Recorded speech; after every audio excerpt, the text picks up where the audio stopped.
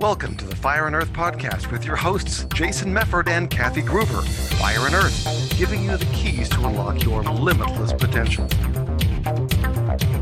Welcome to another episode of the Fire and Earth podcast. I'm your co-host, Jason Mefford. I'm Kathy Gruber. You all don't know what just happened before we hit record, and we're still laughing even though we're trying to compose ourselves. But anyway. Yes, we're pros. I'm Kathy Gruber, your co-host, and welcome back to another episode. Really happy to be back with you. Welcome to 2023, which does not sound like a real year. Like if you told me in high school, like something's going to happen in 2023, I'd be like, that's not real. So we're back.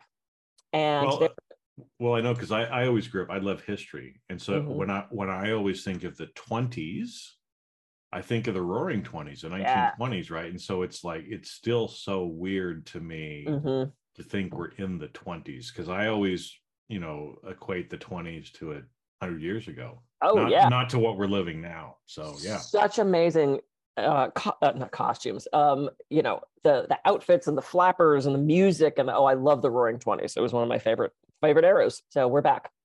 Not roaring. I don't know what we're doing. We'll figure it out. But today we're going to talk about self-talk.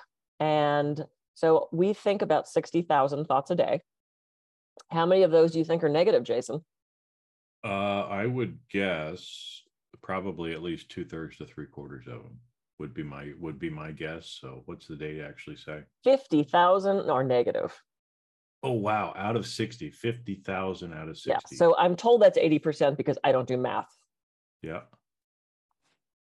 And all those negative thoughts not only lead to other negative thoughts, they also lead to negative results, because what we think about, we program, and that's what we find. So we're going to talk about self-talk today, and I'm sure some ways of handling those little chattery voices in our heads that are telling us negative things. Wow, so that's pretty crazy. I didn't realize that it was actually that much, right? I mean, I was thinking about, when we talked about brain science before, how we usually have, well, I guess it does kind of line up, right? That our subconscious is usually picking up 3 times as many negative things as positive, right? Yeah. Fear things. So I guess that's 75%, which is close enough for government work to say 80% as well, right? So it's interesting, and I think self-talk is one of these interesting things where most people, first off, you probably didn't realize you were having that many thoughts a day, and you didn't realize that you're having that many negative thoughts a day. Yeah.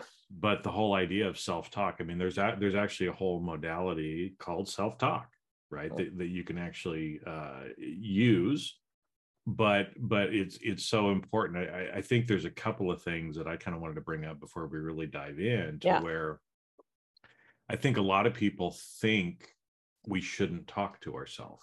Right.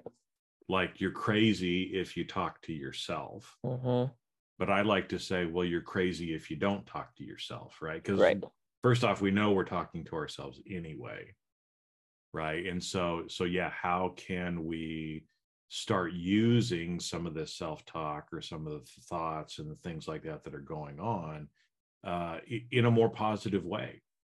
Because, the problem is, unless we're intentional about how we're using self-talk probably is making you go crazy, because 80% of the things are freaking you out, right? Yeah. Yep. I agree. I'm just jotting down notes because I talk about this all the time when I do my stress talks and work with my coaching clients. So let's just talk about our brain for a second. So I'm going to defend our brain. So our brain's job is to keep us safe. So our brain is constantly scanning the environment, looking for negative things that are a threat, things that could be a danger to us. And we respond quicker to negative things than positive things. Negatively valenced language triggers something in our brain faster. So if I say no or stop or don't, you're going to respond to that quicker than yay or nice shoes or hi. It's just how our brain works. Some of us are a little more suggestible to the negative stuff than others. Typically, that's the way we shoot out of the womb. Some people are just more worriers. They're just more negatively wired. A lot of that is not heredity so much, but how we're raised and what we're told when we're raised. And if we are raised to think the world is a dangerous and scary place, then we become very risk adverse. and we have a little more negative chatter going on. That was my grandmother. Like if you were 2 minutes late for dinner, she had you dead in a ditch. never considered that like there was traffic or you got stuck at work or you left the house late. Just no, you were dead. You were dead on the side of the road. That was just her brain. My mom was the same way. Everything was negative or scary.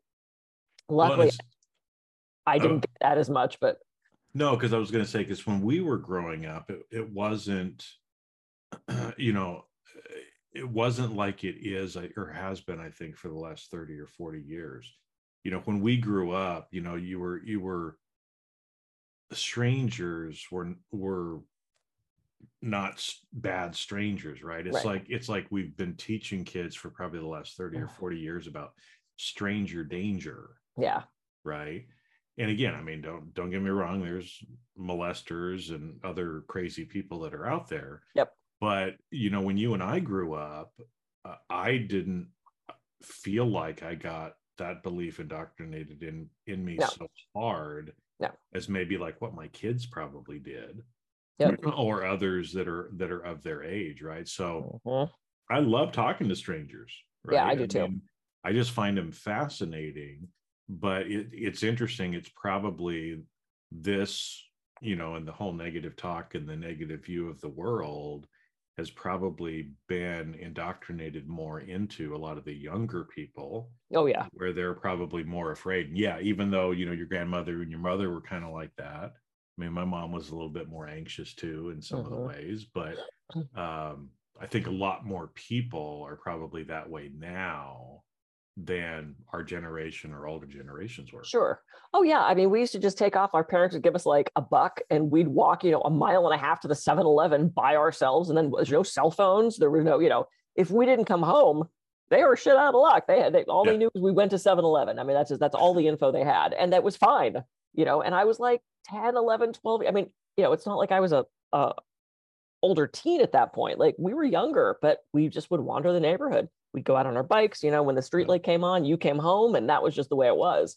So it's a different thing, especially not having that safety net of cell phones. So that's the first thing. So our brain is wired for negativity, but we can change that because we discovered something called neuroplasticity, which means we can rewire our brain. So the other thing I was going to say was a lot of the times where that negative self-talk comes from is programming from outside people. So if you had a teacher that drilled in your head that you were stupid, if you had a coach that drilled in your head you weren't good enough, if your parents were either very passive aggressive or kind of, verbally abusive, or not even bordering on the abusive, but just like said things like, why aren't you like your brother? Then that's going to translate into how we talk to ourselves and how we talk about ourselves. And there are ways to change that. But if you have that nagging voice of you're stupid, you're an idiot, you can't do it right, you're worth crap, there's ways to shift that. It takes a while, but you can absolutely shift yourself out of that if you want to. Well, it kind of reminded me of a story that one of my friends told me where he was a good student, but it must have been, I don't know, back in like first or second grade. I mean, it was early on in his life that he didn't do well on some math test or something like that. And his teacher at the time just made a comment about, Jim, you're not very good at math. Right. And again, it wasn't, it wasn't anything malicious. Sure. I don't think that this teacher was sitting there and telling him every day that he was bad at math. That you're an idiot. Yeah. Yeah. Right. But for some reason, right, that kind of stuck with him. And it showed up because, again, as he went through school, what was interesting is he would have A's in every subject and then he'd get a C in math, right? Because he continued to tell himself, I'm not good at math. I'm not good at math. I'm not good at math. I'm not good at math, right? And what do you think your brain's going to do for you? So he wasn't good at math. And it wasn't until, he got older. I can't remember if it was when he got into college or when it was, but at some point he kind of realized, hold it. I'm not bad at math. I can be good at math. Right. And so he started having some evidence of it and started kind of reprogramming that. But yeah, even something as simple as that can cause that. Or I was actually just talking with somebody yesterday. And his mother was very hard on him. Right. So his father died when he was young. And so his mother was like hard on him, kind of like pushing him. And maybe a little bit mean in some ways, but probably not intended from a malicious standpoint. But, you know, sometimes parents think, if I'm tough on my kid, if I tell them, you know, that they're not good enough, so they work harder, then it's going to make them a better person overall. Sure. So yeah. I think tough love, right? So I think sometimes parents, they have a good intention, but what that does is it starts to build in some of that negative self-talk, and then we just keep perpetuating itself to ourselves. Well, yeah, and that goes generation to generation, right? It's like, my dad ruled with an iron fist, I'm going to do the same, and you know, it goes back, and that gets passed on until somebody goes, wait, I'm going to break that cycle. Like, I don't want to treat my son like he can't cry and he can't be in touch with his feelings, and you know, somebody has to break that cycle, and you can break the cycle yourself. What else was I going to say? Yes, neuroplasticity. Yeah. Neuroplasticity. Sometimes we have these thoughts unconsciously, right? So you'll all of a sudden be doing something and go, wait, why do I suddenly feel anxious? Or why do I suddenly feel like crap? And I've had those times where it's like, wait, why am I feeling anxious? I'm just sitting here doing the dishes. Well, wait, what did I just think? And I'll actually kind of trace back my thoughts and realize that I had this anxiety producing thought and didn't even realize I had it. It just sort of passed through with enough consciousness that I had a physical reaction to it, but not with enough consciousness that I went, hey, don't think that. You know, It's fascinating what our brains do. And we, you know, every 3 to 5 seconds, our brain interrupts us with a thought. This is why meditation is so hard, because you can't just blank out your brain. That's incredibly difficult to do. And whoever said that's the key to meditation, I'd like to sit down and have a conversation with, because it's not how that works. You know, I mean, even Thich Nhat Hanh, when I studied with him, said there were days he couldn't meditate because he couldn't turn his brain off. And I'm thinking, dude, you have one job, which is to sit there and meditate. So we have to give ourselves a break with that. And also, because of the way our brains work, the more we think a certain type of thought, the stronger that connection gets. That's what neuroplasticity is, right? So you think those two thoughts, there's that connection. And when you stop thinking it, the connection ceases, but there's this little like trail of dust that is sort of connected, and then the dust fades away. But the more you think that, the stronger that dust gets and the thicker that dust gets until it forms a new connection. So what fires together wires together. So the more you think that negative thought, that's all you're going to find, which is why we say we want prosperity and abundance and love and joy and health. And what we're getting is lack and fear and hardship. And because that's what we're focused on. Oh, can I do an exercise? Can I just do a quick thing with you? Well, of course. Cool. Okay. So look around I might have done this before, I don't remember, but it's so fun. Look around your room and find everything you can that's red and memorize everything that's red. Memorize everything that's red. Memorize everything that's red. Okay. Okay. Now close your eyes. Okay. And recall everything you saw that was blue. Yeah. Sorry, drastically unfair, I know. But that's what happens with our brains, right? If we're only focused on the negative stuff, that's all we're going to find. Yeah. The blue stuff didn't disappear. It's there. The positive, beautiful, amazing opportunities and things are around us all the time, but we're not looking for them. And that just breaks me. And I'm the same. I'm not perfect at this, but it's like I try so hard to look to the positive of situations. And sometimes there's a delay, right? You want to wallow in the shit before you look for the beauty, which is also human nature. But, you know, if you can shift your focus, and that's what really this is about, shifting your focus to the positive stuff, everything's going to start to change. Well, and I think because that's where, you know, again, I think if we go back, like you said, 60,000 thoughts a day, every 3 to 5 seconds, and most of them are subconscious, right? Most of them are negative. And most of them are negative, right? So again, like you said, when you had your example of washing the dishes and all of a sudden something came in, right? So again, maybe something that people who are listening right now can kind of think to themselves, right? When you do something that you didn't want to do, when you make a mistake, what's the first thought that goes through your mind? Is it something like, you know, bad Jason, or, oh, that was stupid, You're an idiot. I'm so stupid, I'm an idiot, I'm a whatever, right? So when you make a mistake, what's the first kind of thought that comes into your mind? Right? And again, we're not gonna stop it right away. but like you said, if we shift focus, if we shift our awareness, so that when you make a mistake and I say, oh, Jason, that was so stupid, I catch myself. Mm-hmm. And I say, so I don't know, something like mistakes are a part of life and I'm stronger because now I know how to do it better. Yeah. What a great opportunity for me to learn something. Because but you did you walk the first time that you tried to as a baby? Oh, of course I did, because that's the kind of baby I was. Yeah. I didn't. I'm a loser. You didn't?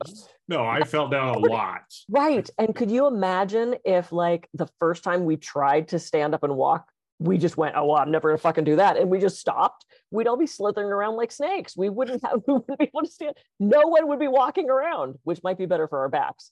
But I have these arms, and legs, but I can't use them. It's terrible for the shoe industry, right? I mean, so like we have to have that failure, and success is not a straight line. It's that, up and down.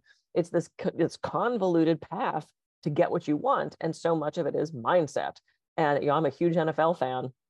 And when that field goal kicker is looking at those uprights and there's 2 seconds left and they're down by 2 and he's going to win the game, I hope he's visualizing that ball going through and he's thinking, I got a field goal, I got a field goal, I got a field goal, as opposed to, oh, I hope I don't fuck this up, and this is going to be a nightmare and the guys are going to hate me and I already won this game. And, if he's thinking that, I know it's like when they hit the upright, because there were a few of the games this last weekend too. Yes. It's like, oh my gosh, right? I mean, you make 3 field goals in the game and you miss the one and you hit the right one. So, same thing when he's looking up there.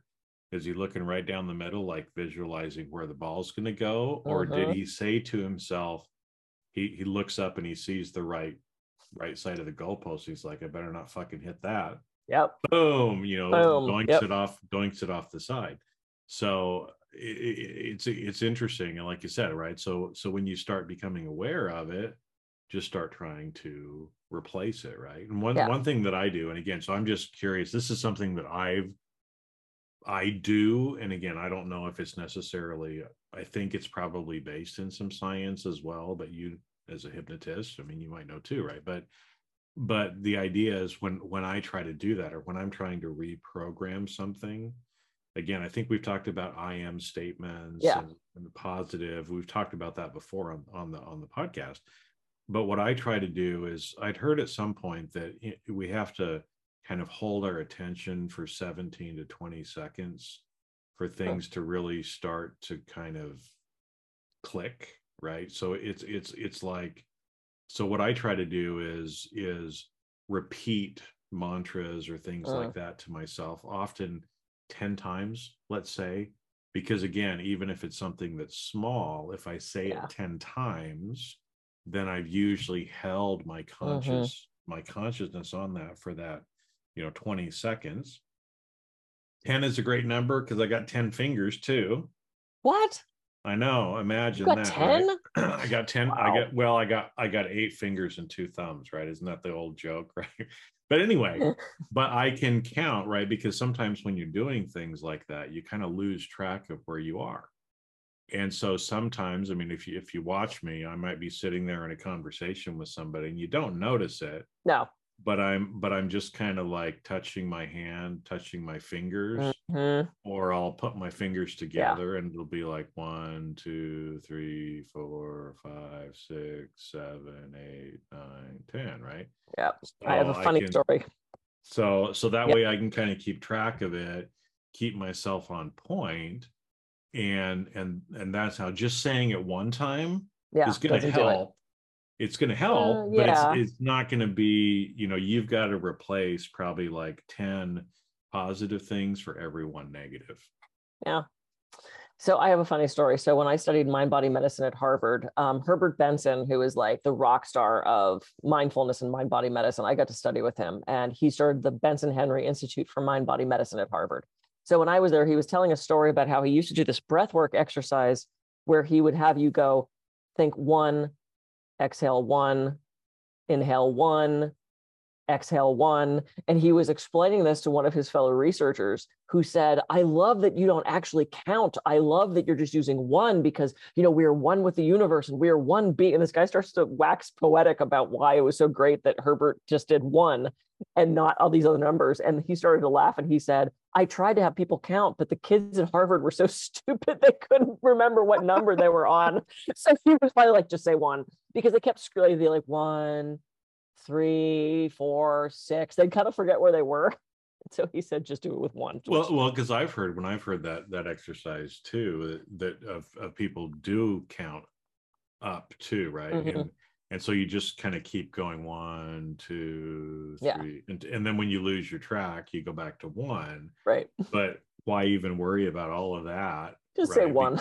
Just say 1, because then you don't even have to worry about cognitively thinking. Actually, it's brilliant. Yeah. Right, because it helps to shut off some of the consciousness of the exercise, because I find myself whenever I'm trying to do that, that's why I use my hands, right? So I don't have to think about it, because if you're consciously trying to remember what number is next, right, then you're kind of losing part of it anyway. But I just thought that was funny. So yeah. So let's talk about real quick, how much time do we have? We have a little bit of time. So let's talk about affirmations, which is one of my favorite things. And we kind of started to talk about that. So we've talked before about affirmations, where getting all of your senses and stuff involved with that. So if you say it out loud, you're not only speaking it, you're hearing it. Writing it down is one of the greatest things. And if you can write it in cursive, which is that loopy writing that we're not taught anymore, that goes directly to our subconscious. And I just read another statistic. I'm doing Noom right now, the little weight loss app thing. And there's like 7 to 9 minutes of psychological learning every day, which a lot of it I know, but it's just fun. But it was giving the statistic of people who write down their goals. I think it said 46% more get it if you write down your goals. So anything you write down, especially in cursive, is just going to be more beneficial for you. And that last half hour before you go to bed is that golden time, where if you write stuff down there, it goes not only directly into your subconscious, but your brain works on that all night long. So with affirmations, keep them short, present, positive. I am at peace. I am healthy and well. I am fabulous. I am beautiful. I attract money to me. Whatever you want to say, depending on what your negative self-talk is, and it'll start to rewire your brain. It'll start to shift. Now, it's not immediate, obviously, but it will help change that. And if nothing else, even if you don't get the thing you're affirming, at the very least, it's stopping those negative thoughts, which means it's stopping the stress response. And the more beautiful, positive things you're looking at, the more you're going to find. So that's where I love affirmations. Well, yeah, and that's where a term that I've used a lot is multisensory. It's the same thing that you were talking about there, right? Is that when you're doing it, the more multisensory you can make your experience, the better. The more it's going to click, right? And again, going back to our brain, I share a picture of a brain with people a lot of times. It's like kind of color coded. And it's like, all right, this front part right here, the front prefrontal cortex lobe right here, this little tiny red part, that's your consciousness, right? But all these other ones are usually also associated with specific senses as well, right? And so that's why if we're consciously trying to think something, it's only going to program itself in one part of the brain. Right. But if we're using the other senses, if we say it out loud, if we're writing it, so we're seeing it as well, if we're feeling it, if we're using an anchor or some kind of tactile thing, right, then we're kind of physically feeling it. But like you said, also we can kind of visualize or feel from an emotional perspective. Right. So if you're saying I'm healthy and well, I'm healthy and well, I am healthy and well, right? As you're saying that, if you're seeing yourself, triumphantly crossing the finish line of a marathon or, whatever it is, right? If you're kind of visualizing or feeling, hey, what would it feel like if I, won the Super Bowl, since we were talking about football before, right? How would I feel if I won the Super Bowl? What kind of elation would I feel? Right? And so if you can feel, if you can write, if you can, some of these different things that we're talking about, the more of those senses that you can activate while you're doing it, Yes. Literally, the more it's going to program itself in your brain in different places as well. And I got to tell you, right? I mean, if you were copying or making a saved copy of something and you only saved it once, or you saved it 5 times, right? Which one of those do you think is going to be more likely to actually stick and be able to go back and find it again? Yeah. Right? 5 times is better than 1 time. So. Yep. Yeah, absolutely. Yeah. So that's, and that's one of my favorite things, the affirmations, and going with that is visualization, because the brain can't tell the difference between what we're thinking about and dreaming about and fantasizing about, or what's actually happening. So if we think really negative stuff, it's going to put us into a stress response. And we're going to, this is why when we dwell on the past, we can actually relive those things. And that to a certain extent is PTSD, but on steroids, right? Where we're constantly reliving that negative thing. If you're dealing with PTSD, that's, that's not what we're talking about right now. So please go get help for that. There's amazing techniques, including things like hypnosis and EMDR, that can help with PTSD. But if you're fantasizing something negative about the future, you swiped left or right or whichever way you swipe to get the date, and then you have to go meet this guy. I don't know, I don't date. And, it's like, oh, he's probably not going to like me. And, I'm heavier than I am in this picture. And, this and that. And I'm probably going to slop food on myself. And I'm having a bad hair day. And, I'm not as funny. He looks really funny and he likes dogs and I'm allergic to dog.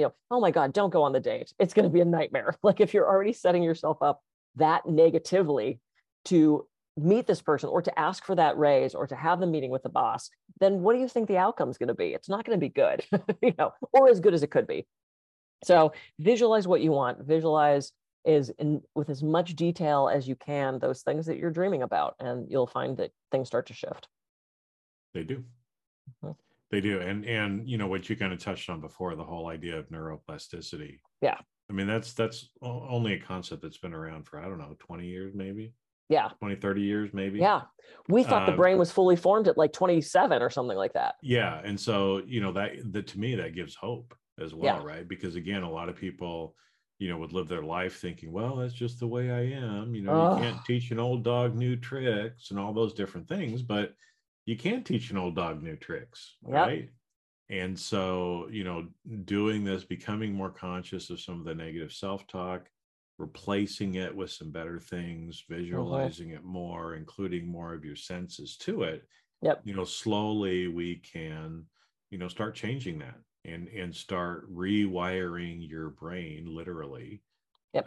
And again, you don't have to believe us, but there's plenty. I mean, Kathy and I have done it, and plenty of research. I know lots of people, and there's lots of scientific research behind it too.